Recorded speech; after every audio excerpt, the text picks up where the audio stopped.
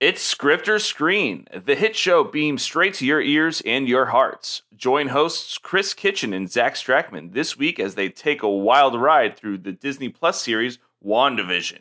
Is this newest edition of the MCU worth the wait, or has Marvel finally stumbled? You'll have to tune in to find out. So don't touch that dial now, because you're just in time for an all-new episode starting now.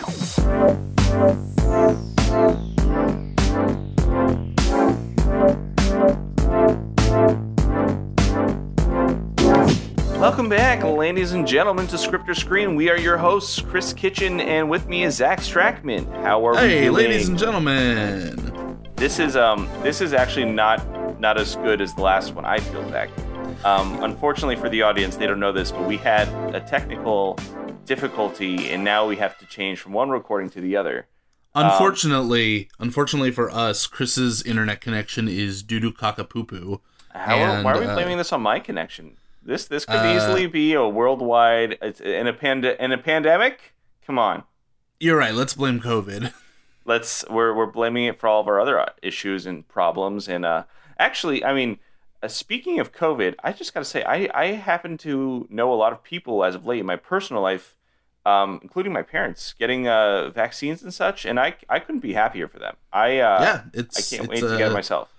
I am happy to say that I have received my first round of the vaccine. So no third arms or third eyes or 11th toes or anything like that? It's only been a few days, so remains to be seen, but so far so good. And yeah, I would urge anyone, no matter who you are, go get the vaccine. Don't be one of those people.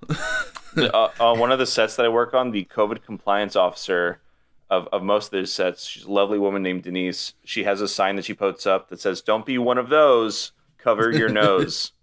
I like that. Yeah, it's really. She has a lot of great signs. That's great. But hey, this isn't the COVID podcast. This is a screen or screen, right? This is a Script or Screen.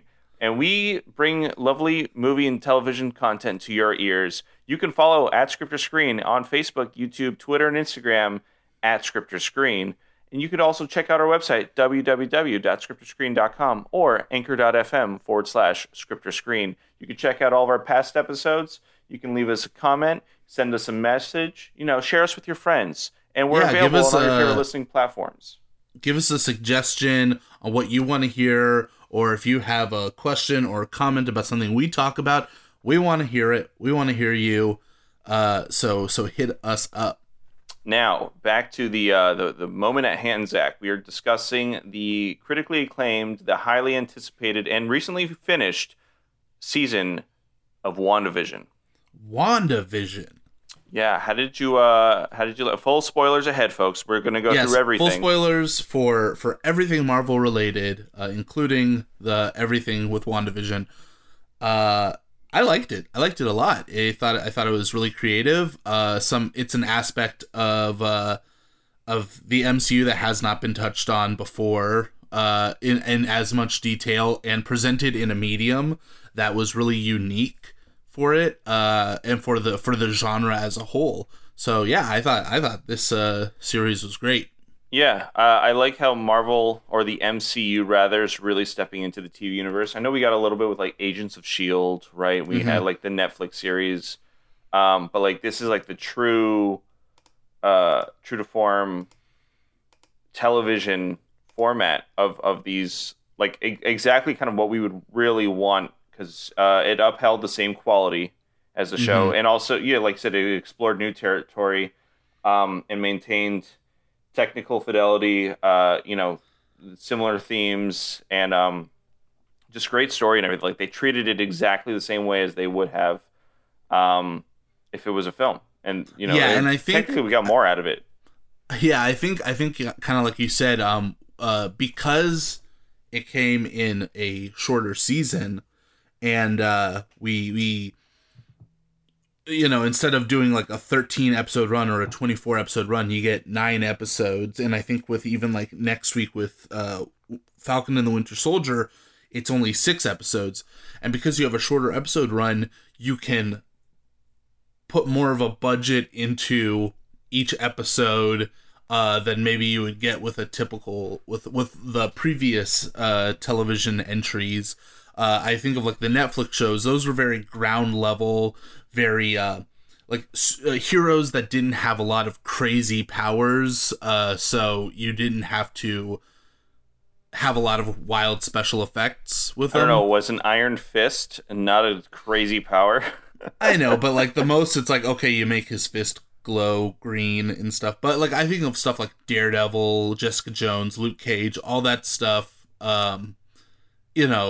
It's mostly just like cool action without like, but a lot of it is like martial arts or punching and kicking. So it didn't require some of the stuff like you would get in this, where you have a character like Vision who's in like full combination costume, makeup, CGI, or you didn't have flying or powers or a lot of the stuff that went into this to WandaVision.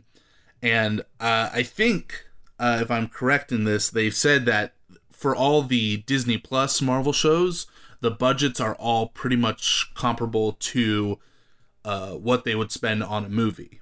Which is insane. Like, I just saw in this one, they estimated about each episode is about $25 million. And there's 9 episodes. That's $225 million. Oh, my God. But at the same time, I don't know if what did they spend? I mean, I know Avengers, they spent like close to $1 billion on that, right? Or something like that. Something like that. I know with like Game of Thrones, it got to a point I think they were spending like $5 million per episode. That seems pretty reasonable. I think they did. It was very similar for like Breaking Bad, though. Like Breaking Bad, I want to say it was like $5 to $10 million per episode or something like that. Maybe even as low as $3 million. So okay, so like for a by the way, Avengers Endgame was $356 million. Okay. So, but for an interesting comparison, the first season of Westworld, its pilot episode alone was $25 million to produce, and then with every subsequent episode was $8 to $10 million, and that was a 10 episode run. So similar length, but if you think about it, they put in almost twice or more than twice as much budget into each episode of WandaVision than they did in any one episode of Westworld outside of its pilot.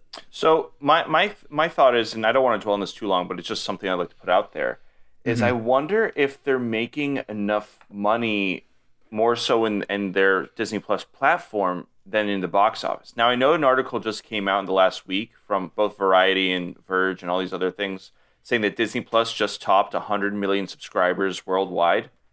Right. And WandaVision, I think, is distributed at least anywhere Disney Plus can be accessed. And so I'm thinking to myself, like, not all. Some of these subscriptions came way before WandaVision because that's only like maybe their newest heavy hitter on the platform. But does it justify $225 million? Will they make back their return with just the subscriptions alone? Versus in the box office, there's an actual you see where the return, like where you're getting it. I think, so if it's $225 million for the whole series run, and that probably doesn't account for like how many people subscribe to Disney Plus just to watch WandaVision? Well, that's a good question, but then you have to remember there's probably a lot of like people who have Disney Plus for the Disney content. That's what I'm thinking. And you said how many subsequent users? Not subsequent. It's just as of this month or March of 2021, I think Disney surpassed 100 million subscribers. Okay, so 100 million. Platform. I know at the very least I'm paying $7 a month for it. Yes, it's about $800 million that they're making a month. so I would say it's a worthwhile, they have the money for it. Can I just say how fucking ridiculous that is? Oh my, those words just came out of my mouth. I'm like, okay, no, it doesn't matter. This is fuck you money. And then they have the gall to charge $30 to see Raya the Last Dragon. Don't you just love capitalism? And they go, oh, but you can wait till June to watch it for free. It's like, I should be able to watch it for free now. Can I tell you something? Anissa's so upset at me that I have not purchased the premiere access to watch it as of yet. I was thinking about it, but at the same time, I'm like, I can wait. I do, and we want to. It's just in the span of time that we have between like now till like the Academy Awards. Like I want to watch the movies with her, and we have to be very selective of what we watch. And we finished watching The Crown together. That was her last show, and then she promised me that she would dedicate time to finishing season 2 of Succession. Which we're doing. We're almost finished with. And I said, all right, then after that, then we'll get to start doing all of our movies. And yeah, maybe Raya might be one of these. But we'll see. We have a list of stuff that we have to get ahead of. And if it just so happens we don't finish that list till June, then maybe I'm not. Right. Yeah. No, I mean, hey, if it happens, it happens. I also realize that's a very selfish way of looking at my relationship. No, it's all good. Where no mistakes were made. But yeah, but back to the show. WandaVision, as we were discussing, yeah, I think they easily make their budget for this, and I think it's cool that because a lot of this show probably doesn't need $25 million to do, like a lot of the early sitcom stuff. When they need to really like push the budget, and I think of like a lot of scenes where like they show Vision flying around. They show a lot of Wanda's powers and stuff. That stuff, it looks really good. You can tell they know where to put the effort for it. It's gonna be really interesting next week when we get to Falcon and the Winter Soldier. I'm so excited for that. It looks so good. It looks great. And what's interesting is like this show, WandaVision, it had an interesting concept where it's like part of it was a sitcom thing and part of it was a normal Marvel like movie basically.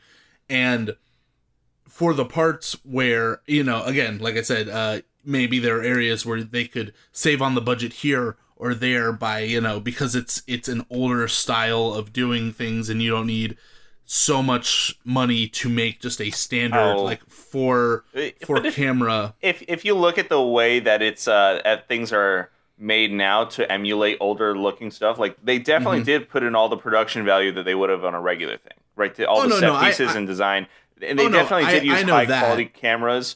And then just in post, they would change them to 4x3, and then throw in the black and white filter. And things like that.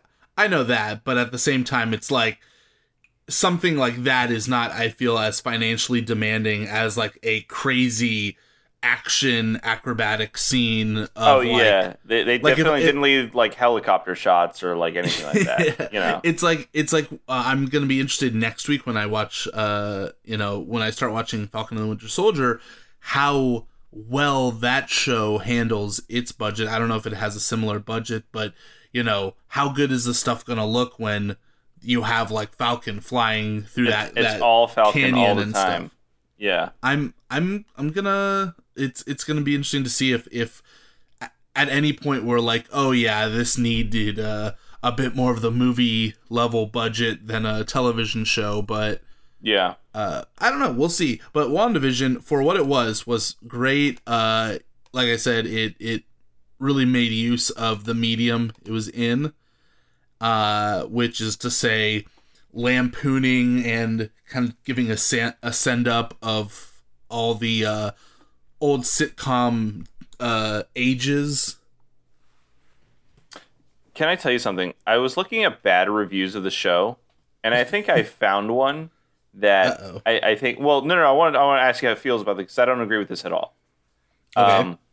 This is one. It comes from one Roxana Haddadi from RogerEbert.com, which is funny, but she gave it a splat on Rotten Tomatoes. She wrote, "Cool. Once WandaVision starts recycling the same content in each episode, it becomes difficult to ignore that the show's primary interest is playing with form rather than propelling its story forward."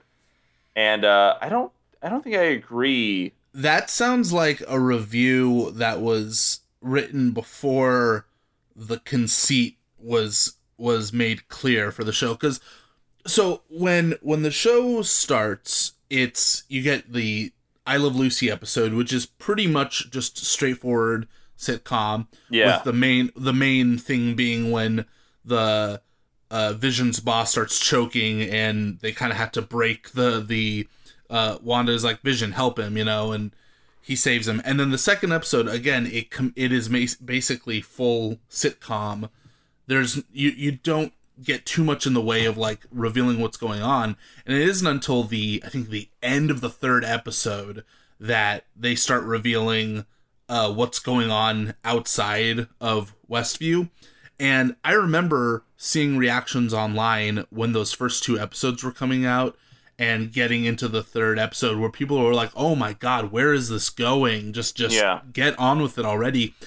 Part of me is like, I don't feel like it really dragged though. I don't. No, I mean, it's people being impatient. People, I don't know. I think it's people. They went into this expecting it to be just like a standard, like your brain has been trained to understand a Marvel property, and so you go in and you'll be like, yeah, the gimmick will go on, and then I'll get regular cool action, crazy powers, flying and shit like that. Well, and then listen, I don't know what all that's about. But before we move forward, I just want to give everybody a brief synopsis for those that, if you haven't watched the show before, don't know why you're listening to this podcast. But if you have, just a reminder, WandaVision blends the style of classic sitcoms with the MCU, in which Wanda Maximoff and Vision, two superpowered beings living their ideal suburban lives, begin to suspect that everything is not as it seems. That comes to us from IMDb.com, the Internet Movie Database. It's not bad. I'd say a little misleading because I think one of them begins to suspect things are not as they seem. Listen, actually, all right. So going back to the pacing of this show, yeah, I definitely, for me, this show was it was awesome. I loved every little bit of it, and it's because I think the thing about the pacing and the way that every episode ended is just it kept making me want to. I just wanted more and more and more, well, but not in like a gluttonous way. More like I just couldn't wait to find out what was to happen next. I feel like they sprinkled the right amount of mystery into each ending of each episode. Yeah, and definitely kept me on my toes. That was going around that was people would like get pissed off whenever it'd be like please stand by, at the end of each episode. Oh, dude, they got us with that. I was like, oh, darn you, Matt Shackman. Right, Shackman. Is it Shackman? Shackman? I think he's Shackman. A Shackman. Shackman. Tell us in the comments below.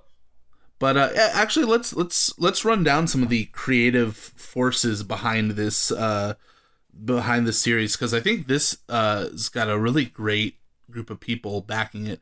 So the showrunner was Jacqueline Schaefer, who previously worked on Captain Marvel and Black Widow, which has not come out yet. A movie that Disney recently came out and they're like, no, it's going to be theatrical. We're not releasing it on Disney Plus. Go see it in the theater. They're pulling a Chris Nolan on that. But at this point, I'm glad because you know what? By the time it does come out of theater, which according to another article, they are sticking with this is the last release date, and they are doing it that way. I think we'll be fine because even the president just said that everybody should be able to get the vaccine by May 1st. And that's right. Listen, I know that you and I have had good experiences going to the movies during this time, excluding Tenet. And I think, I don't know, maybe a Marvel movie might draw in a lot more attention. Maybe. A lot more people. I think Disney at the least is prepared for like a somewhat underwhelming return for their on this movie. I think they're probably saying it's not going to perform as good as it can be, but it will do as good as it can, and we just have to accept that because of the time I think it's going to still do rather well. I can't imagine a world that this movie is going to do bad in any sense of the word. Listen, man. Until yesterday, Endgame was the highest-grossing film of all time. What's up with that? Why did they? I feel like James Cameron wanted that to have it on purpose, and it's not like Disney doesn't own both of the studios and the properties of these films now. Like I don't understand what their deal was. It's maybe the they're trying to rehype expensive... Avatar 2. Maybe it's just the world's most expensive pissing contest, but yeah. But anyway, Jack Schaefer, great job on Captain Marvel. I'm hoping Black Widow is really good, and WandaVision, she knocked it out of the park. The series, every episode was directed by Matt Shakman. Dude, Shulkman. His past work, he belongs or is a part of a lot of some incredible television. Mm-hmm. Going down the list, he did 2 episodes of Game of Thrones from season 7. We're talking Spoils of War and Eastwatch. Spoils of War and Eastwatch. I know Eastwatch was the one that a lot of people had problems with because of some like writing troubles, not the direction. I think the action in it was really well done. And Spoils of War was that cool one where like the Dothraki and the dragons attack the wagon train. Yeah. So yeah, his direction is mwah. He also is part of It's Always Sunny in Philadelphia alumni, directing 43 episodes. And I gotta tell you, now that The Office has left Netflix, my new just show that I turn on in my house and just listen to as I do chores or anything else has now just become It's Always Sunny again, which is great. Can I tell you something? I'm surprised with how big of a meme it is. I'm surprised we didn't get a title card like in WandaVision where Wanda was like, no, I'm not going to, the hex problem isn't going to get any worse. And then it cuts to black and it's like, the hex problem gets worse. Honestly, that would have been great. But I got to say, like, I've loved that show for a while. Matt Shackman's also been a part of Succession, which I actually just rewatched this episode. He directed episode 6 of season 2, Our Jestes. One of my personal favorites, as it it shows another part of Jeremy Strong's really great acting chops. I think, and he just won an Emmy Award this last season, or award season for the show. So again, go watch it. And then he also has done some work on Fargo, the first season, which we've covered in a past episode. Go watch and listen. That's right. The last 2, 9 and 10, so our finale and pre-finale, which were both very good episodes. Yeah, really, really great stuff. Shackman or Shokman, he's a fantastic director, did a really good job here. I know there were some parts in this series that definitely wowed me in terms of their direction, which we'll get into as we dig in. But big writing team for this. Jack Schaefer acted as head writer for it. But there's a lot of names. Gretchen Enders, Megan McDonnell, Bobak Esfarjani, Peter Cameron, Mackenzie Dorr, Chuck Hayward, Cameron Squires, Laura Donnie. Like, obviously a lot of these shows have big writing teams, but I just wanted to just give a shout out to all these guys because there's a lot going on in this series and they were able to make everything understandable. I would say maybe at times they were a little too over-explainy, to invent a word, but we'll cover that later. Nothing too offensive. And then we have the music. The main compositions of this series were done by Christoph Beck, and the intro music for all the different sitcoms were handled by Robert Lopez and Kristen Anderson Lopez, who are two-time husband and wife. They're Disney alumni, as you will. Yeah, husband and wife songwriting team who are two-time Academy Award winners for Let It Go from Frozen, big famous song, and Remember Me from Coco. Can I just tell you something? They're just too happy in everything I've seen them in. It's like, who's that happy in real life? If I was a two-time Academy Award winner, I'd be happy all the time. I could tell you a number of two-time Academy Award winners that have had a pretty rough of it in terms of life. No, you know? that's fine, but I'm just saying I would be happy. Who was it that said it? Said I think it was Matt Damon said, "I'm glad I won my Academy Award so young because I realized that wasn't the top thing. Like that wasn't it." So it's like, oh, okay, you never know what things like that do to you. Yeah. But let's go into our cast. We have returning as Scarlet Witch and Vision, Elizabeth Olsen and Paul Bettany. That's right. And then can I just say, yeah, anytime, whether it was, I mean, God, at first it was in Age of Ultron, and then it was Civil War, and then it was Infinity War. But every time I have seen Vision on screen, I always just think back to Iron Man 1. To just like, man, this guy has come. I mean, I realize Paul Bettany has been in tons of stuff before he was Jarvis, but like, just as a character, how far this guy has come from being just an AI, like, because he's really a great actor. Looking back to like A Knight's Tale, and then seeing like it's like they had like this a lot of talent put in a role that wasn't like very minuscule, but I mean, I'm glad that they finally utilized this guy, and I'm glad that they chose him to begin with, Jon Favreau being as early as Iron Man. Right, and I mean, just like, I think the thing I saw him first in was like A Knight's Tale. Yeah. Again, not his first. That's the first thing where I'm like, I know who that is. I love his. Actually, I want to say the first thing that I remember seeing him in was in the Da Vinci Code. Oh yeah, he's the albino, right? Yeah, he's a creepy character in that movie. But he's I feel like he's got a lot of range, right? Yeah. Paul Bettany is definitely I mean, he's a heavy hitter now.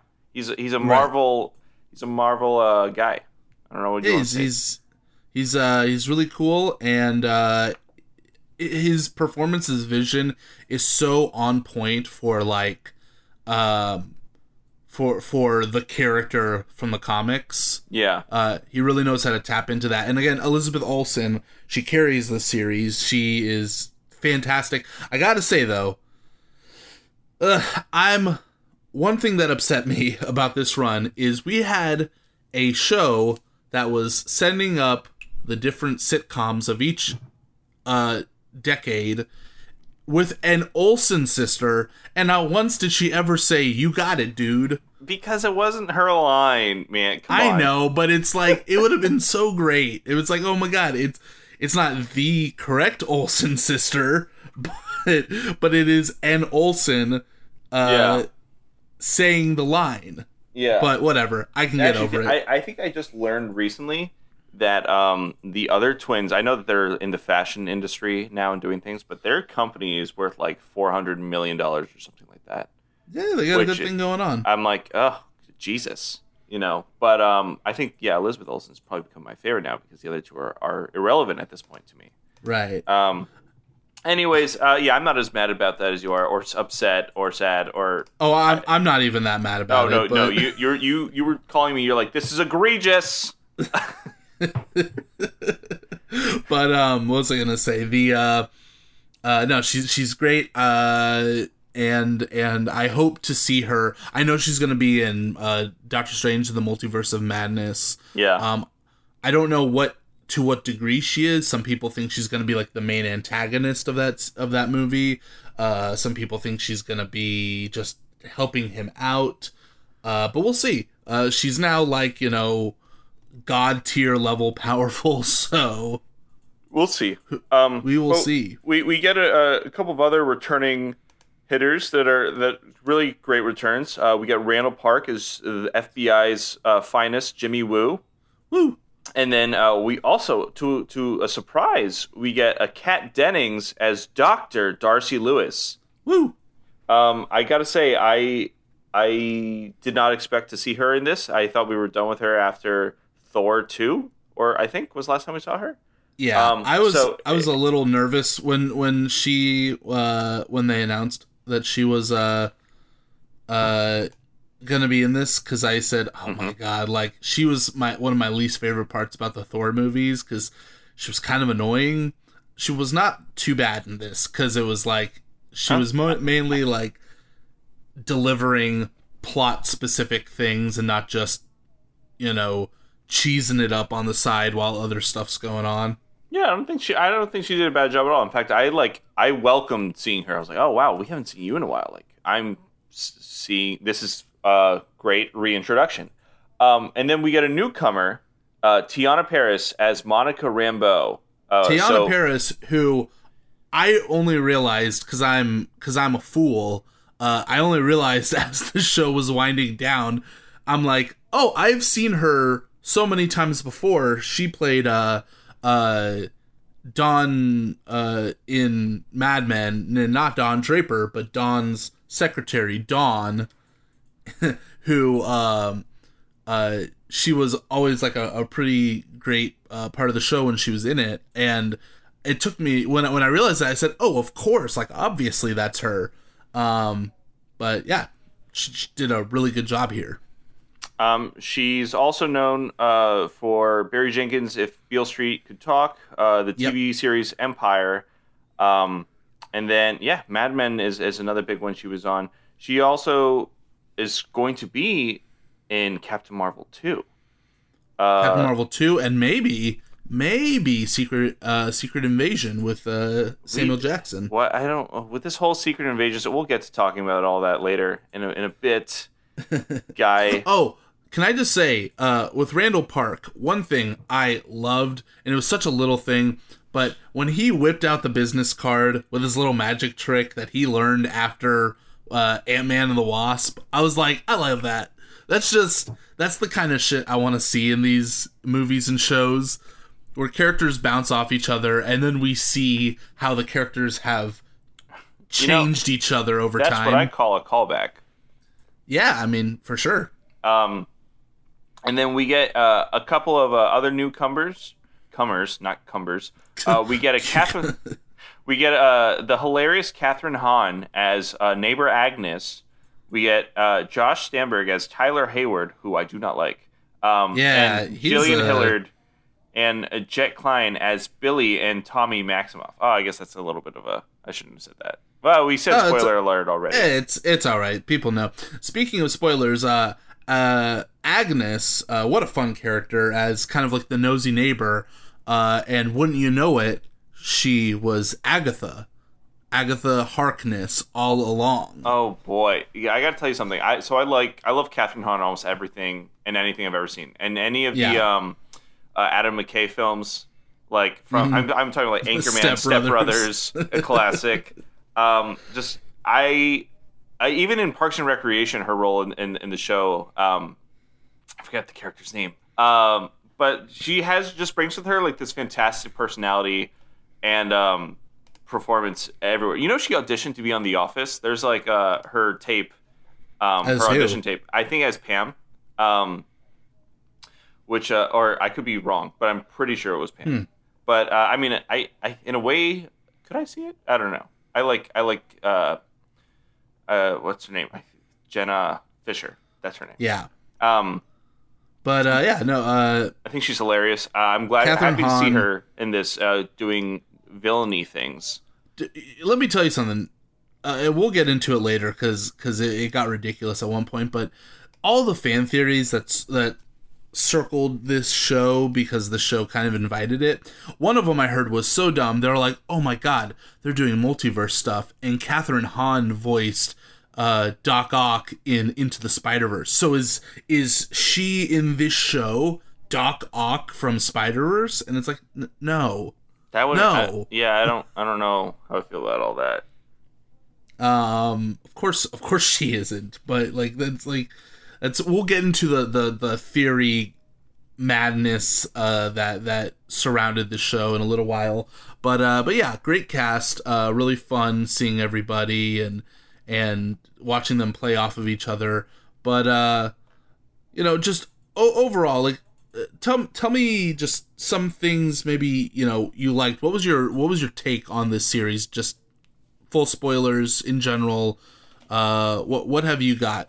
Well, like as I mentioned a little earlier that I thought that this show was definitely a little weird in concept. I'm like, is this just going to be a spinoff, or how is it going to correlate?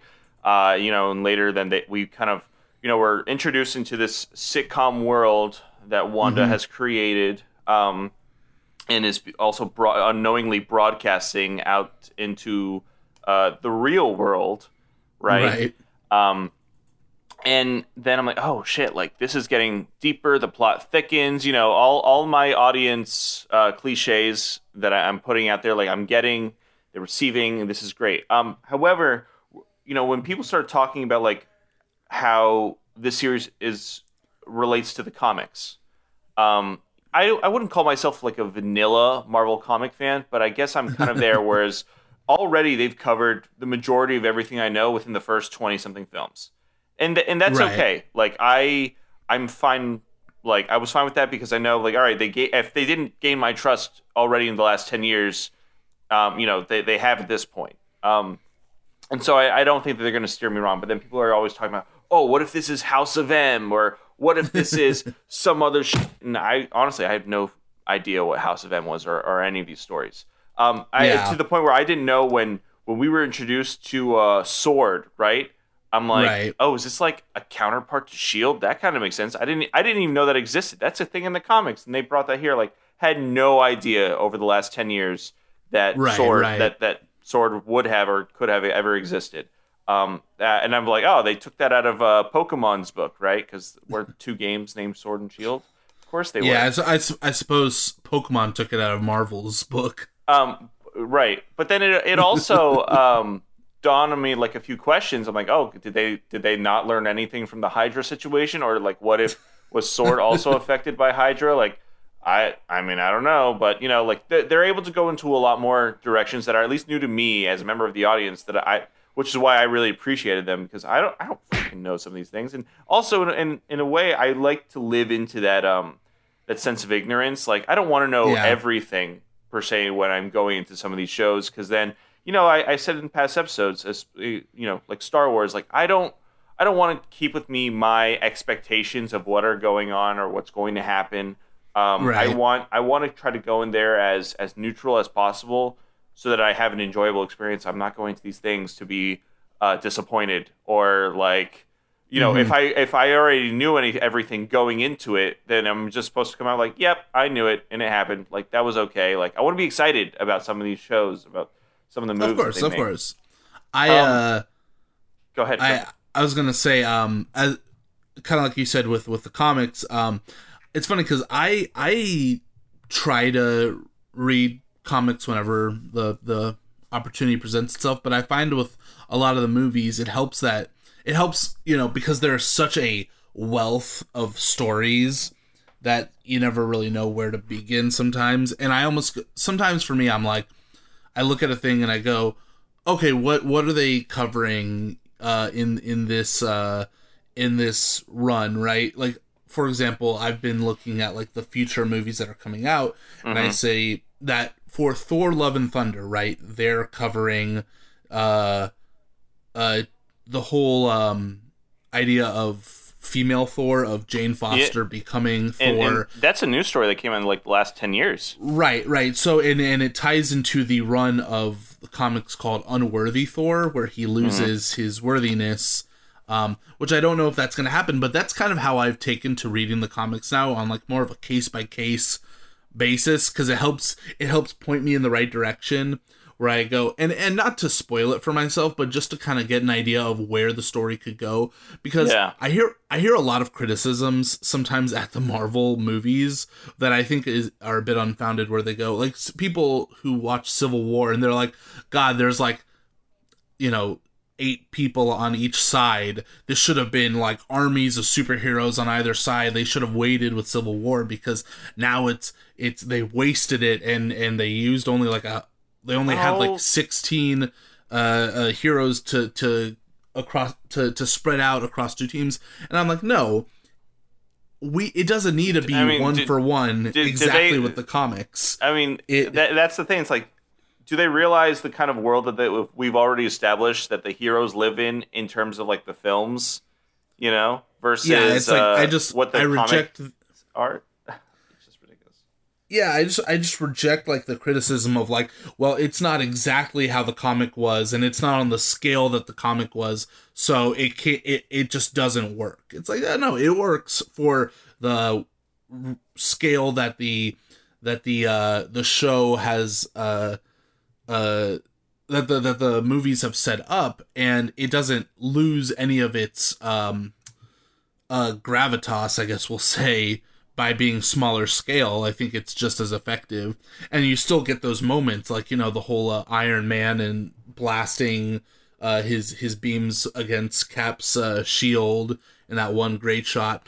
But with WandaVision, I you know, kind of brushed up on the Tom King Vision series, which, you know, stuff like that kind of moved into this show, like Sparky the dog. Mm-hmm. But you know, with House of M, I had read that a while ago, and a lot of people were expecting this to be like the big, like, this is going to be the thing that just changes the MCU. It's everything's going to be different after this, and I've heard a lot of people voicing a lot of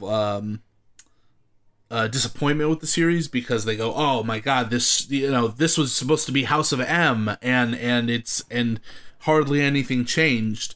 And I go, well, like, hold on, it's not like, you know, they never said this was going to be the House of M. They were drawing inspiration from it, and it's on a much smaller scale than House of M. But don't criticize the show for adapting something rather than presenting it like point for point exactly as it happened. That's true. I do want to go back and say something about Civil War now that you mentioned it. Great comic moment that I know I got to appreciate because of my little bit of knowledge is that Scott Lang got to embody Giant Man. And that was before the trailers ruined that moment, because they ended up doing that like the week after the film premiered for the first time. And I got the full unspoilered moment of him growing, you know, building size, and I thought that was amazing. And then we got that fulfilled later when we met Goliath and Bill Foster and Ant-Man and the Wasp. Right. And I'm like, that was an incredible moment. Now, going back to this expectation in House of M business, I want to say that Marvel really changed, because this will go into something that I want to talk about at the end. What was it? At the end of Spider-Man Far From Home. Like, we were almost given, like, I knew that Marvel was going to get weird a bit. Not weird, but like more space aged after Captain Marvel, right? We got the introduction of the Skrulls. Right. You know? And then that carried over into Far From Home. And then we see now, what's his name? Samuel L. Jackson's Nick Fury is now up in the space station, hidden from Earth with the Skrulls, hanging out. That's the new thing. I'm like, okay, now we're going to get into like the really weird stories. And that's where like kind of like Sword also fits in, right? Because in the comics, from my knowledge after some research, like Sword's base is actually in, like, it's orbiting the Earth or something like that. Or they have one or something like that. Right. And so, you know, Far From Home also established that, like, oh, we might already have a multiverse, right? Like, that was Quentin Beck's... Kind of, yeah. I mean, they mention it, and... Listen, this will be the first time I say this on the podcast, but we got then, you know? we got because it wasn't actually that way, but we knew that a multiverse was coming. You know, we could only expect it, like... We thought that was the first introduction. And then again, like, with this series, I'm comfortable saying that we got again, but I'm not disappointed that I got. It's just like, oh, you said it was coming, and did we get it? Like, oh, no, we didn't get it necessarily just yet. And, that was very evident with I want to say one major thing in the show. I don't know. Is it safe for me to say to lay it down now?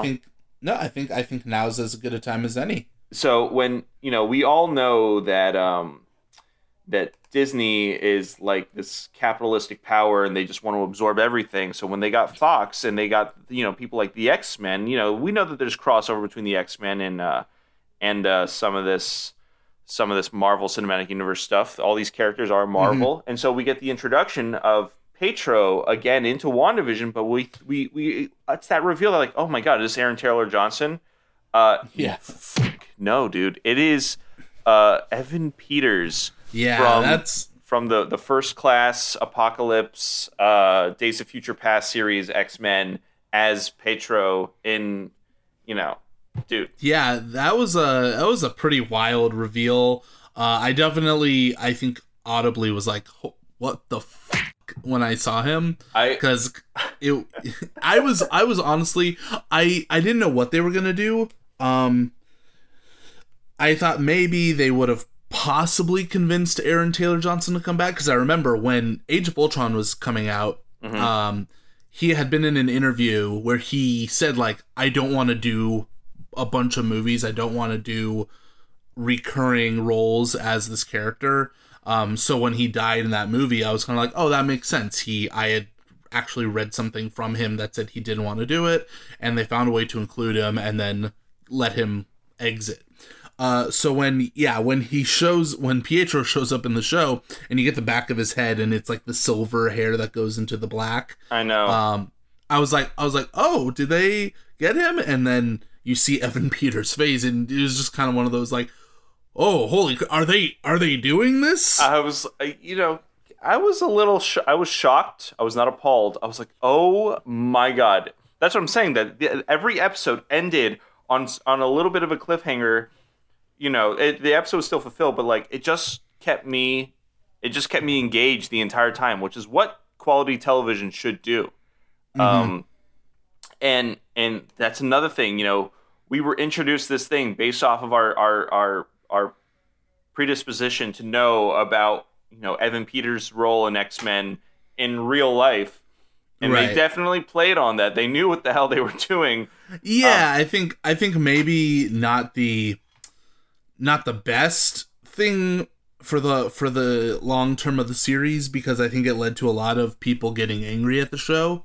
But listen, at the same time, I'm not disappointed with the result that he wasn't actually Pietro. He was a kid that lived in and I know he's not a kid. He's like 30 years old. But he lived in the town of, what was it, Westview? Something like that? Westview. Were you okay with him just being a dick joke? Yeah. Ralph Boner. Yeah. Boner. That was kind of funny.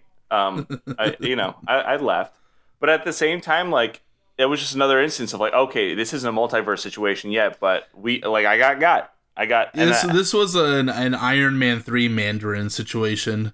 That's what somebody said, and I didn't hate that then, because I loved the Mandarin reveal in Iron Man 3. I still say Iron Man 3 is one of the best MCU movies out there. I thought you told me you didn't like Iron Man 3. No, I really like it. You're hearing it here first, folks, just like I am, that Zach really loves this Iron Man 3. That's so weird. That was great. I didn't know that you liked it. Not that I don't like it. Part of it they shot in Miami. Yeah, yep, I remember that. And but yeah, no, when I really like Iron Man 3, because when everybody was complaining about the Mandarin not being in it, like the real Mandarin, I was like, what, you want the like old Fu Manchu like racist stereotype? Because I don't want that. and people got really butthurt about it, but we are getting the quote unquote real Mandarin in what is it? Shang-Chi in the Ten Rings. Shang-Chi, that's right. And we'll see how it relates to the Ten Rings terrorist organization and some blurred area between Eastern Europe and the Middle East, because they never technically established what region the original Ten Rings was in. Right. Except for like the people definitely, I don't think, fit the area of which it was taking place. They were definitely trying to blur some lines there. Well, anyway, the whole thing with Pietro or Ralph Boner. By the way, that was actually spoiled for me slightly in a Funko Pop. I saw a picture online of Funko Pop of him in the costume he had during the Halloween episode, where it's like, the like cheaply made Quicksilver outfit. Yeah. Where it had Pietro Maximoff in quotation marks. So I was like, okay, cool. So he's. But I had a feeling. Here's the thing: people want to act, huh? No, I was gonna say someone close to me looked on the IMDb before the episode aired, and so that Evan Peters was credited, and they're like, who else could he fucking be outside of who he already was in Marvel before? But exactly, you never know. But you know, when people get surprised, I go like, why were you surprised? Because like we saw characters, you know, we've seen characters not be who they say they are in the past before, and B, like, oh, there was a whole song in the show about how Agatha has been messing with people from the very beginning. So, and part of that is you see her using her magic on Pietro's, you know, when he appears at Wanda's door. So, to me, when I saw that, I was like, okay, yep, he's not the real Pietro. He's a fake. Like, and so when the reveal eventually came of, yeah, like, he's Ralph Bohner, I was like, well, not the name I would go with, but yeah, I assumed we were going to get here at some point. Yeah. I honestly, though, I think he kind of heightened the show to, you know, he was able to bounce off the other characters really well, and he made, like, a really interesting kind of re-conflict for Elizabeth Olsen, Wanda, in the show. Yeah. And that's the thing I liked a lot about it, about where they kind of put her character. I definitely think they put her in a lot of situations. And they explored kind of a therapy situation for her, right? Basically, they put her past in front of her, and then they also revealed like kind of who she is and what she had to do to kind of get what she wanted. And I loved it because she's no longer just the hero anymore. I mean, she has that villain past, you know, from her introduction in Age of Ultron, and then later into Civil War, as we see like the public view of her. But like they kind of maintain that. But really, they kind of fucked her up at the end of it, like, because now she's really like committed crimes. She's held an entire town hostage. So yes, about that, for one, I was on my own. I had always been like, yeah, I like that they're painting her as not just a good guy. Like, she is doing very morally questionable things right now. She's trapping a whole town. But I was recently listening to Team 4 Star's Talkcast Pod show where they were talking about WandaVision, and one of them brought up something really interesting, which I had not thought of, and I'll give credit to them. And I'm sure many people have touched on this, but I like that the MCU might have with this started a narrative going forward that's going to start playing out in the background of people becoming untrustworthy of superpowered beings. So it creates the environment of people not liking superpowered people, and eventually when we introduce mutants into the MCU, the groundwork will have been laid where it's like, oh my god, there's all these people with powers now and we don't like powers, and then that's like, you know, that is central to the X-Men story, like that the animosity that the public builds, and for characters like what is the senator's name, the one guy that like proposes like the Mutant Registration Act and things like that, or like the Enhancement Registration Act. No, but actually that is a great point. Thank you, Team 4 Star, for your insights. I didn't think about that, but like I do like that, because one, now we were kind of past the point of not vanilla heroes, but like one flavored. You know, now we have our Neapolitan mixture of you know, nuance, and also characters that do weird things. Like, and you know, we got hints about that before. Like I want to say Thanos is the best. Is a really great idea. Like, and his execution in the series was fantastic, because like, you know, he wants to do such a bad thing, but like at the heart of his you know, plan to wipe out half the universe was like, it's for sustainability. It's for for everyone else to be better off in life without having to fight over resources. Though he caused a lot of carnage and pain for a lot of other people, but like, oh man, like you got to think that the at the core of these ideologies, that's some pretty deep shit. And I think you're right. Like, that is a great way for kind of Marvel to kind of set in those ideas, like what'll happen to the Avengers and things like that. But I also like how they changed some of the narrative too, like on a different aspect of the show, our introduction to like how Wanda got Vision, or and when we saw her break into this place, and she leaves in a flurry, and then it just later revealed that like, yeah, she broke in, and this Hayward guy, the director of Sword, let her in to see what they've done to Vision, and then she just leaves. Like, oh, that's also great storytelling right there. Like, we were led to believe that she stole him, but so I would actually say, and this is just a personal taste for me. Okay, I almost don't like that, and I would say the areas of the show that I felt were the least entertaining and the least necessary were when Sword explained everything for the audience, because a lot of stuff I was like, yes, I understand the implication, within the logic of the show.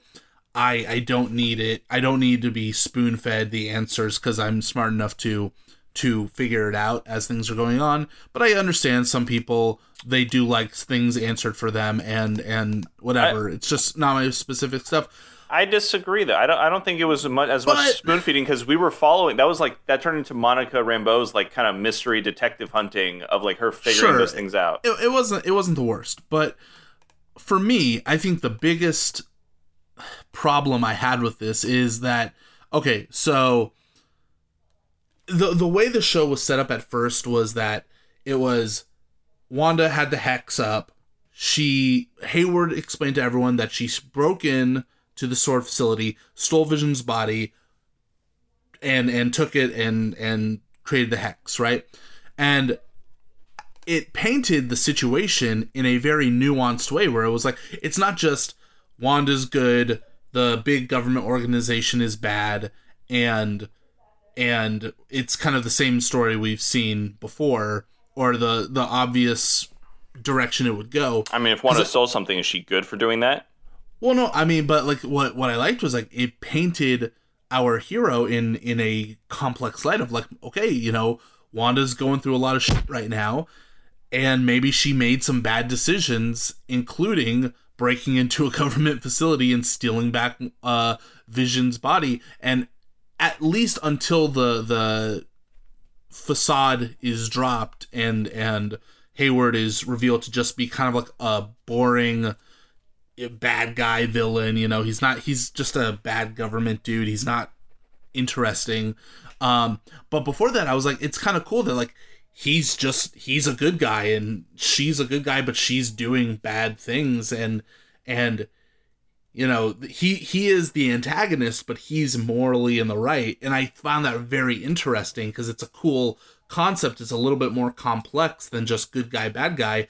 But of course, then they ruin it by being like, no, actually, she didn't steal Vision's body, and he lied to everyone, and he's manipulating everything, and he violated the Sokovia Accords by turning Vision into a weapon, and blah blah blah. And I go like, I mean, I guess we get White Vision out of it.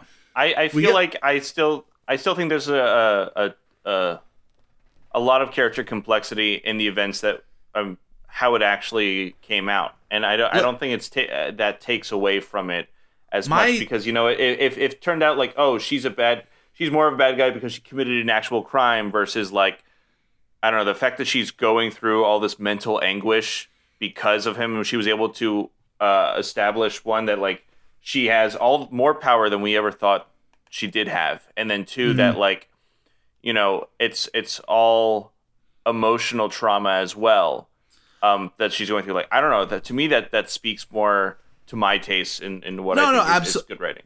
Absolutely, I think it's good, and I think it'd be cool if we got, a character like, until they.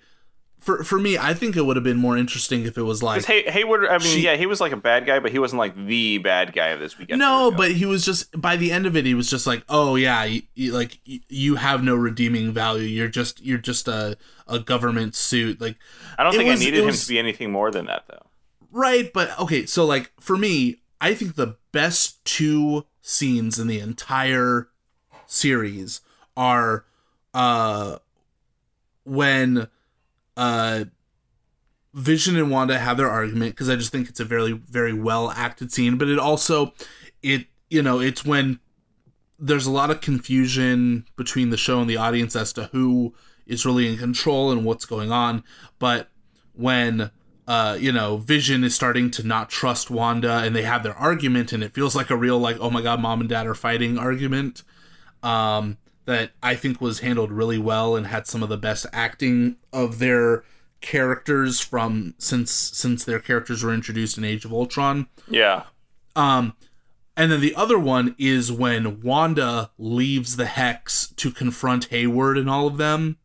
I love that scene so much because, again, I like this idea of, like, Wanda's not a bad person. She's just going through some shit. And Hayward is not a bad person. He's just trying to de-escalate a situation in the only way he knows how, which is to take out the threat. And so, and you get them bumping into each other, and kind of Wanda is okay. She's rationalized in her head that I can, be, I can be a little bad and powerful and throw my power around and stuff to get what I want because I have suffered so much. Whereas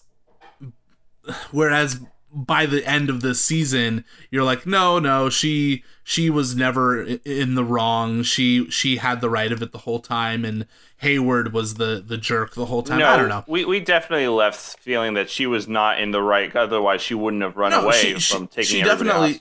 She's not 100% in the right, but at least in that situation between her and Hayward is the bad guy of it, which I felt was kind of a missed opportunity. Because, man, when she came out of the Hex and she, like, threw the drone at them and she, Yeah, but, like, imagine if they got into, like, a fight. Like, what would that fight look like if an all-powerful witch was just beating up on a guy with a gun? Like, I don't need them to get into a fight. It's more of the ideals of it. Of just, like, I love the idea that she was willing to embrace a bit more of a darker side because we've seen her experience so much pain, and it would have finally been the moment when Wanda just stopped giving a fuck and she's like, no, I'm taking what I want and no one's gonna stop me. Come on, the part when she turned all the guns on him, I'm like, that is a Magneto move. That was so cool. In such a great character moment. It's not good for her. Like you're like, no, you shouldn't be doing this, but my God, like, what a power play. Yeah. Listen, I did like that as well. But I think in the end, when kind of, I don't know. I don't want to say that. I don't know. I feel like what we got was was a lot of quality. I think it was great. I feel like now that Hayward's out of the way that he was, it leaves a lot of opportunity for, in the words of the Joker, further expansion. Right, aggressive expansion, whatever the hell it was. It's fine. Listen, it gave us White Vision, and White Vision was awesome. So also we get to have a new sword director, hopefully played by Robert Redford's brother. Bobbert Bedford. So we'll see. I mean, as far as all that goes, I think it's not to mention we get the whole Monica Rambeau, all that, which I want to get into in a moment when we talk about, like, because we have a section about lift-off boards or springboards. Yeah, and I think she is the best example of what we could have had in terms of anything in the show. Yeah, I think here, before we jump into that, I just want to cover a few other, like, little things I thought were really noteworthy of this series. One, I love that they finally found a way to work in the term Hex, because in the comics, her powers are called Hex powers, and I remember if you go back to Age of Ultron and they're trying to explain what she does, and she's weird. Yeah, she's weird, and you're just like, come on, like, you can do better than that. But it's great that now, like, the term Hex is tied to Wanda, as it should have been from the beginning. But so that was good. The Vision versus Vision fight, particularly the whole ship of Theseus. The Theseus. I love the memes that we've got of this. But no, I mean, if there was ever going to be a Vision versus Vision fight, that was going to be it. So I was really happy it would be of logic and thought, and not of brawn and power. Right. Except they do have a beam struggle, which is kind of cool. And then with White Vision, I just liked seeing White Vision. I remember as a kid, I would play the arcade game of the Avengers, which had Captain America, Iron Man, Hawkeye, and White Vision in it. So getting to see him here in the, I guess not in the flesh, in the adamantium, was a very cool moment. Yeah. I do have another thing I'd like to hype up a little bit, because I really liked how they, brought back Darcy Lewis and Jimmy Woo. Not that every Marvel movie and show that needs to bring in other characters from the universe, but if there were any characters to bring in that I don't think would have overstayed their welcome, it was definitely them. I feel like they offered exactly what we needed for certain aspects of the show. Except Darcy Lewis just disappears at the end. They're like, "Oh, where's Darcy?" He's like, "Oh, she had to leave." Bye. But while she was staying, she helped load Vision. I said load Vision, but got Vision up to speed with what's going on in the real world and all that other things. I don't know. I felt like she did a good job, and also she's the reason why we know, or why we got the telecast of WandaVision in the real world. So yeah, and she's the one who brought in the word hex. So I gotta give her props there. This is the best the best contribution she has had for the MCU. So props to her there. And maybe she'll make an appearance in Love and Thunder. We don't know yet. She probably will. I mean, if they're bringing back Jane, I feel like they gotta bring back. I feel like maybe that's why they reintroduced Kat Dennings. Maybe. So we'll see. Either way, I did like that overall. And lastly, I just like to say that I really think, I'm glad that Disney and Marvel put their A game in terms of just bringing back or upholding the quality overall. I think I said this briefly earlier. Just I didn't feel like a change was made from TV to movie versus Agents of S.H.I.E.L.D. There's definitely that ABC level quality in terms of the show, Yeah. But thanks to the budget and thanks to everything else, they made me feel like I was at home, Yeah, I totally agree. I think sometimes the network shows you could feel the lack of budget in places. I think it's a large reason why I stay away from a lot of the CW, DC stuff, because they're not good. Outside of them not being good, in my opinion, I should say they're not good. I haven't watched them all that much, but can I say I have seen? I don't know the guy's name. I don't even like Smallville, dude. I don't. I never watched. But it's just not what I wanted. Smallville. What's the guy's name? So Tyler Hoechlin, who plays the CW version of Superman. Can I say, I watched a few clips from the new show they have, which is Superman and Lois, which is in the CW universe. Can I say, this guy, 100% better Superman than Henry Cavill. Oh, yeah? Because they make him a nice, hopeful, optimistic, proper Superman, and not the weird, angry, hates humans. Superman. Brandon Routh got to reprise his role as Superman, although he also plays the Atom. Yes, I think he played Red Sun Superman or whatever. Yeah, which is kind of funny. Yeah, I've never the CW stuff. I've just never been a fan of the network. I don't like network television. Unless it's very specific. Yeah, comedies. It's not even it's just yeah, man. They're really hit or miss with me, and most of them are misses. They're not batting with a very high average.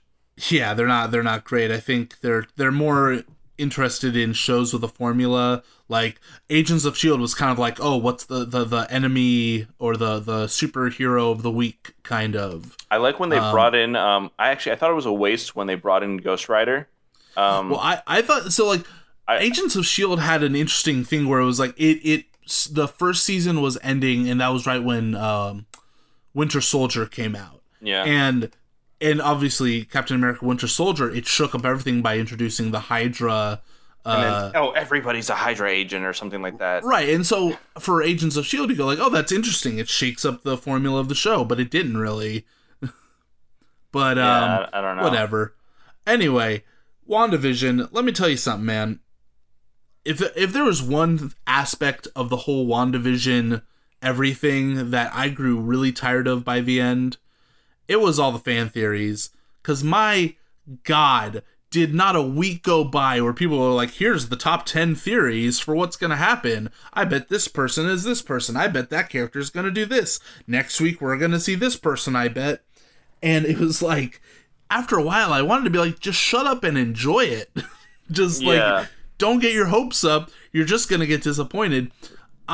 Social media has made it very hard for me to just, one, enjoy social media, and two, enjoy any type of intellectual property, especially that has other source material that people just like worship in their closets.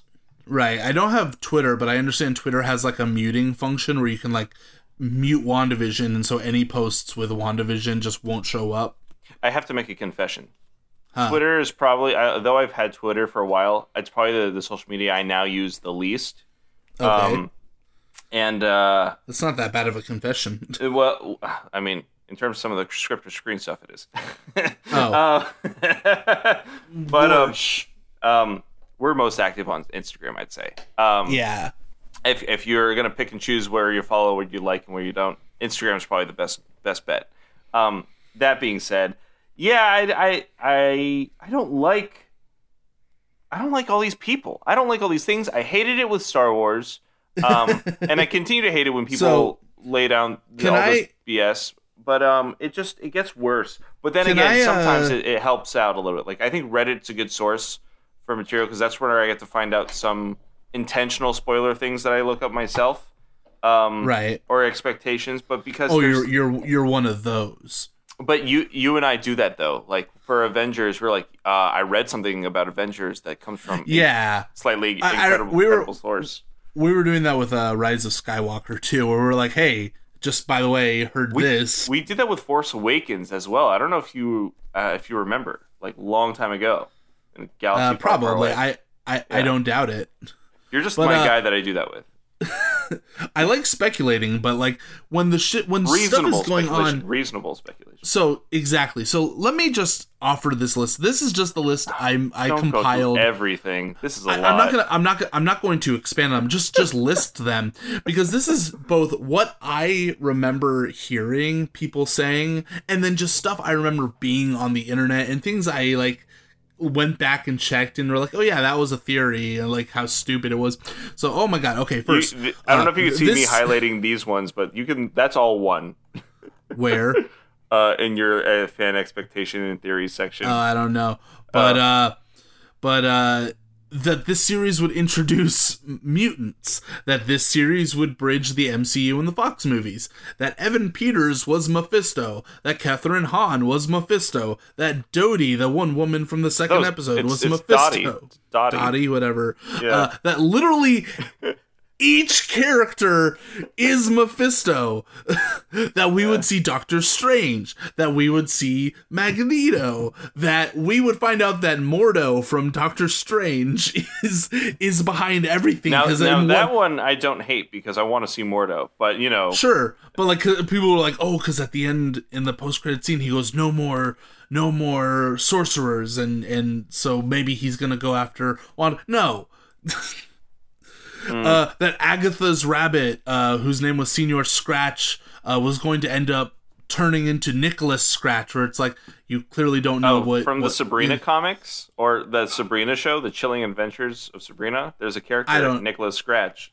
Well, Nicholas, maybe that's in the comics. There's I think that's just common other name for the devil. Maybe, but in the comics, Agatha Harkness's son is Nicholas Scratch, and he's like a villain. But whatever. That Pietro was a sword spy. That Monica Rambeau's astrophysicist was Reed Richards. That Reed Richards would appear, and he would be played by John Krasinski. That the rest of the Fantastic Four would appear. That this series is how we would get Fantastic Four. That Nightmare would be the big bad in the series, and he would set up Doctor Strange 2. That we will see or hear Ultron. That White Vision will speak with Ultron's voice, and that Westview was like a sword prison. It's you read through all of them, damn it. All these ridiculous theories. Now I will say, on one hand, this show is bad because not bad like it's not a bad show, but I feel like the show did a bad thing is that it did so much to invite that speculation, and it kind of it did that thing where it like baited people to theorize and expect things, and then it didn't do it. And there's too much inclusivity going on these days. So okay, like for example, like when you do things, when you do stuff like, oh, we're basing this partly off House of M, where you're like, okay, House of M is where Wanda wiped out all of the mutants, right? Yeah. A lot of people were expecting something like that, and I remember a big theory was this was going to be, we were going to get a reverse House of M, where in House of M she goes, no more mutants, and she wipes them all out. So the theory would be like, I don't know, in this she goes, some more mutants, and creates mutants or something or whatever.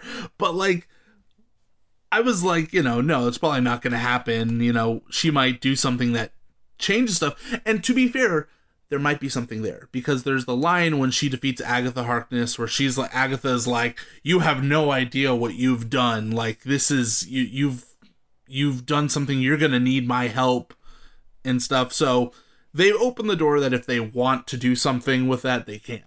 Yeah. But like, listen, yeah. I just, hopefully that's the thing about these movies and these shows and these things. It's just they in a way they bait people, right? Like, that's the thing. It's like, yeah, it's a really great ending, and it's a series, so they can kind of continue it the next week and stuff. But like, oh my god, I think I wish there was a disclaimer before every new movie or new episode now that said, please don't put your hopes up or hype everything up. Like, just let us do it for you. We know that's hard. So like, yeah, like when you have a character and they're saying, oh, this character, she changes people's people, if you go through the hex, your physical, your biological makeup gets changed, and Monica Rambeau's getting powers now, and you go like, okay, that's how they're said. Let me talk about that one though, because I honestly, if there's one of any springboard or relatability thing that happened in this show that I think was like the only one worth a damn, or it could have been worth a damn, it was just hers, and I'm glad that's the only one we got. No, yeah, it was good. It was really good. She did a great job. But like, when you do that and people go, oh, but this means mutants. It's like, no, slow down. No, it means Monica Rambeau gets powers. You don't have to relate everything to the full thing. So part of the blame goes on the fans for just like not chilling the fuck out. All the blame goes to fans. No, not all the blame, because you know why? Because I put my notes here. I don't know if you can see me highlighting this, but they could have cast literally anyone as Pietro. They cast Evan Peters because it's true. Fun. It's because they cast Evan Peters because it's a fun nod and wink and nudge. But come on. Was no one in Disney like, hey, this could piss a lot of people off when his name's actually Ralph Bohner? I don't think they care, because they all know that they're still going to make money, and it's still, overall, it's a good show and everything like that. Like, I think Kevin Feige at this point, he's looking at Bob Chapek and Bob Iger, and he's like, hey guys, look how much money I've made you. let me have my fun. And they're I think it's like asking someone to hit you and then being surprised when they do. It's like God. I don't know when you sound like you've been in that situation before. No, but it's just like it's a bait and switch. It's you go, haha, I got you so good. It's like, yeah, but why would you cast him? Not saying he didn't do a good job. He did a great job.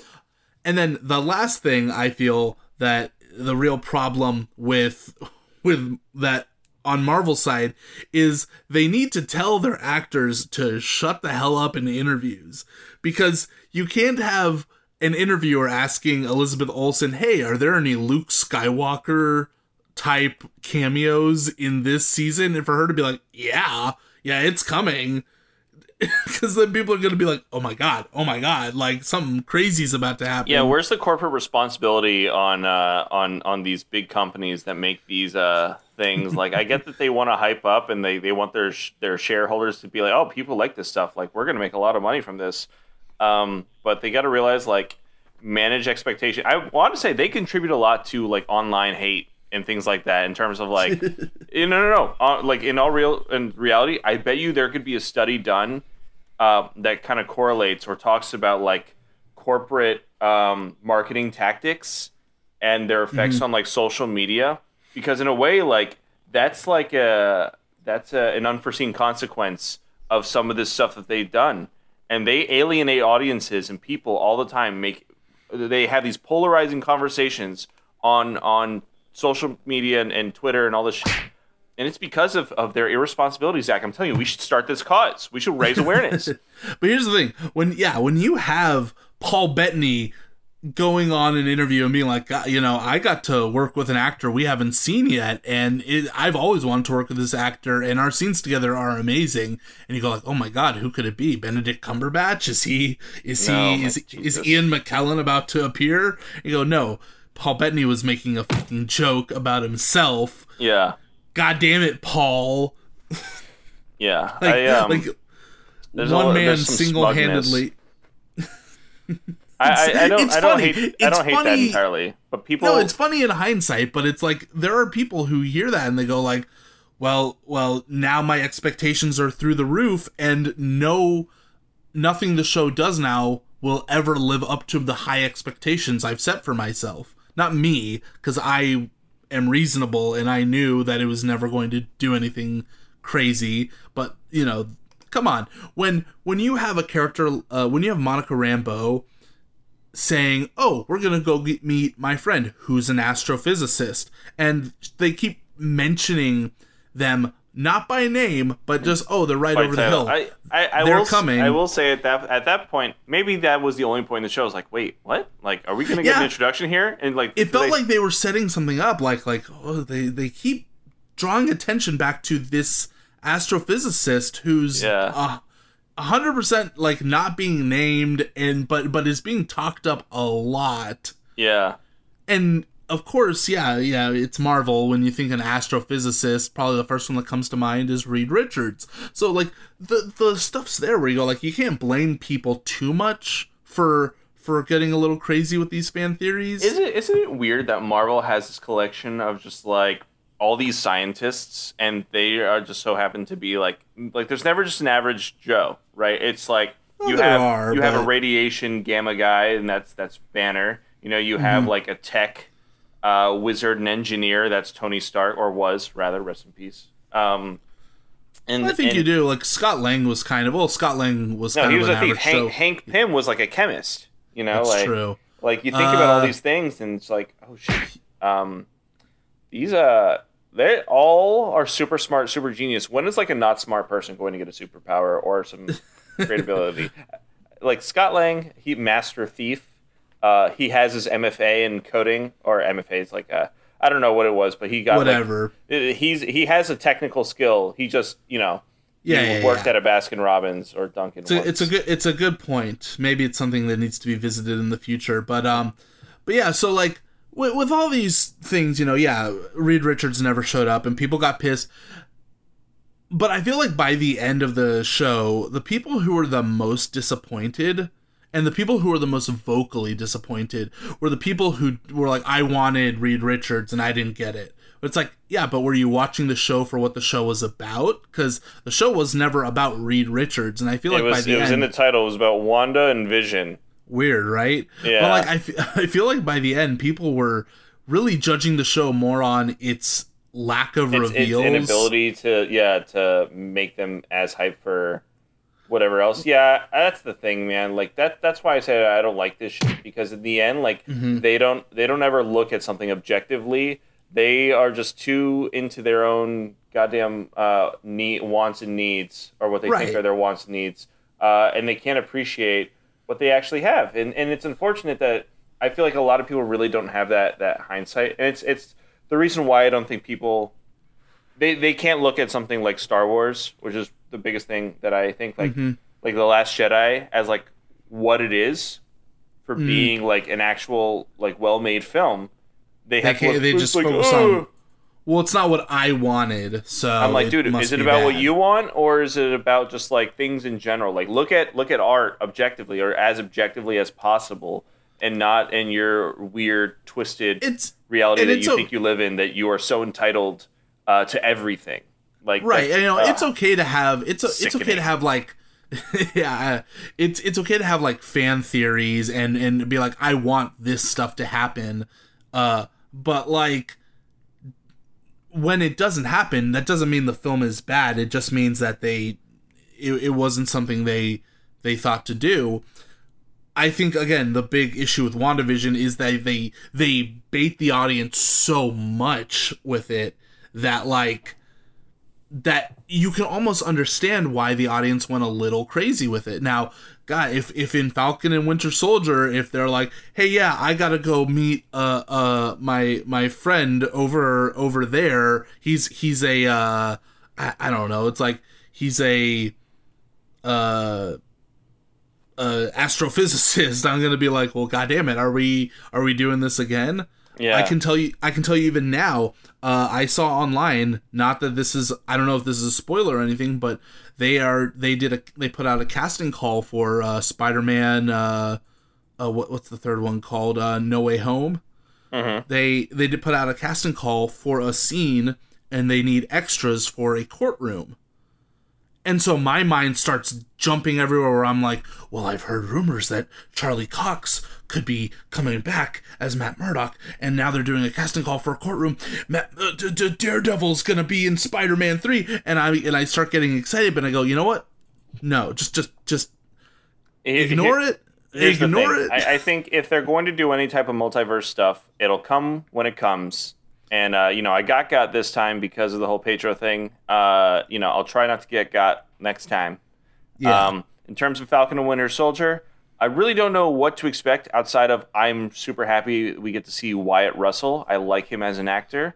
Yeah, as a U.S. agent. And I'm excited to I'm excited to see Daniel Bruhl. Daniel Bruhl again. I want to see, and now we get like a more recent trailer or like clip of footage, and we get what's her name's niece?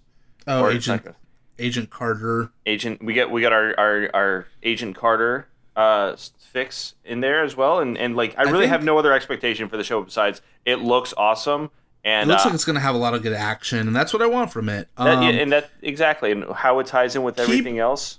Keep your expectations reasonable, and you'll find yourself you won't be so mad all the time. That's the thing too, and I think in the end it's good practice because you'll learn to appreciate things more, and two, you won't be a part of this toxic community of people that think that everything needs to be on demand as they want it, the way they want it.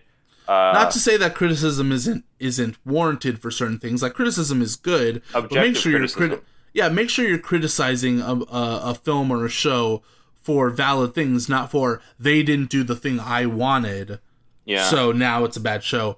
But it's funny because if you go back to Age of Ultron, there were so many people who left Age of Ultron complaining, and I feel rightfully so, that they were trying to set up too much stuff in that movie. You know, like Thor got into the cave and he went into the little hot tub and he had the vision about the Infinity Stones. They were setting up all this stuff for future stuff down the line in the MCU for Phase 3. And a lot of people are like, I wish this would just focus on itself and not try and introduce a bunch of elements that will come, you know, down the line. And here we are 6 years later, and people are saying, you know, the show I felt focused too much on itself, and I wish that it had set up some stuff down the line. I don't know. I feel like I definitely... I love Age of Ultron. It's still in like my top 5 Marvel movies of all time, probably. It's pretty good. Pretty good. It's not as bad as people will talk like it is like the worst movie ever. It is more of a personal bit. Like, I love Ultron, and I like James Spader a lot. Yeah, and I think it's great. That to say, my favorite of all the Marvel movies, if I'm going to just specify, is probably Infinity War. Nice. That is probably the best made. Thanos is so compelling. I just really think that it was on TV yesterday. I was watching it. Oh, really? I didn't realize that they put that one on TV. That's good. But I mean, I guess, would you say that that was your final thought? Just hey, audience, when you go see a movie, stay humble. Stay humble. And remember, you're there at a movie, and it's a good time, and it's not your 9-to-5 job. And it's not like you're up for a promotion and you did all the things to get it and things like that. Like this, it's an escape, you know. and you know, if Reed Richards doesn't show up in Falcon and the Winter Soldier, don't worry, he will come eventually. He might not be John Krasinski, but he will come, and when it happens, it'll be great. But if it's not in Falcon and the Winter Soldier, that doesn't make Falcon and the Winter Soldier a bad show. People imagine Marvel now at this point as the king from Spaceballs, Princess Truridia's father. Like, would I lie? Right. Shifting his eye. That's an old reference. If you get that, enjoy that movie. Spaceballs is awesome. I love Spaceballs. We should do an episode on Spaceballs coming soon to Script to Screen future catalog. Definitely. I think with that being said, Zach, this has been a wonderful conversation about WandaVision. Go watch it. Before we sign off, I gotta ask you, and I feel like I know the answer for you. What was your favorite of the intros? Favorite of the intros? Oh, of the intro musics. Well, I mean, oh god, I don't even know if I remember. There was the I Love Lucy one. The did not like that one. I did not like. It's not that I didn't like it. It was just okay. The one from the 70s, the like Partridge Family, Brady Bunch one. It was all right. The 80s Family Ties. That was better. I liked that one. I did. The Malcolm in the Middle. Malcolm in the Middle is good. It might be between the Ties and then the Malcolm in the Middle one. Okay, because I assumed your favorite was going to be the one that was very clearly the Office theme. I'm trying to remember what it sounded like. I don't know why it's not dawning on me. It sounds almost exactly like the Office theme, except it carries the whole like the dun dun dun dun the WandaVision motif. Yeah. That was pretty good. Yeah, for me, I think it was either the 70s or 80s ones. I liked. Here's another thing. What was your favorite commercial? Ooh, God, maybe it might have been the Lagos brand paper towels, because I just love the thing like, Lagos, for when you made a mess you didn't mean to. I think mine, it might have been, and I don't want to get this wrong, so I have to do like a quick search. They had like the mac and cheese thing. Oh, the Yo Magic yogurt. No. Was it not mac and cheese? It was not like a monster or something like that. That's you're thinking. Am I remembering Mandy. Something else? You're remembering from Mandy, the cheddar demon. Oh, I don't know why that came to my mind as like. Hey, weird by the way, that reminds me. Go check out our Mandy episode. Up on Script to Screen now. I'll tell you what I liked most about all the commercials. Like they're little like. Some of them had like the Hydra stuff. Some of them had like the Infinity Stone like Right, stuff. right. Like I thought that was awful. I don't know if I have a favorite commercial. I don't know why I remember the monster from Mandy. I'm like, oh, that's so it's so fresh in my head. I That's don't know. great. It's such a good movie. They were, and such a good series. And Zach, once again, I want to thank you for joining me in this conversation about WandaVision. I want to thank you. If you have not seen it, it's available on Disney Plus now, all 9 episodes, for your listening pleasure. And Assembled, which is the 1 hour behind the scenes feature all about WandaVision. Ooh, so check that out. It's excellent content. And if you want to listen to more Script to Screen, be sure to go back to our website, scriptoscreen.com or anchor.fm/scriptoscreen. We are also available on all the social media platforms. I think we singled out Instagram as like our top pick, but we also have Facebook, Twitter, and YouTube as well, at Script to Screen. I am Chris Kitchen. And I'm Zach Strackman. You have a wonderful rest of your day. Bye.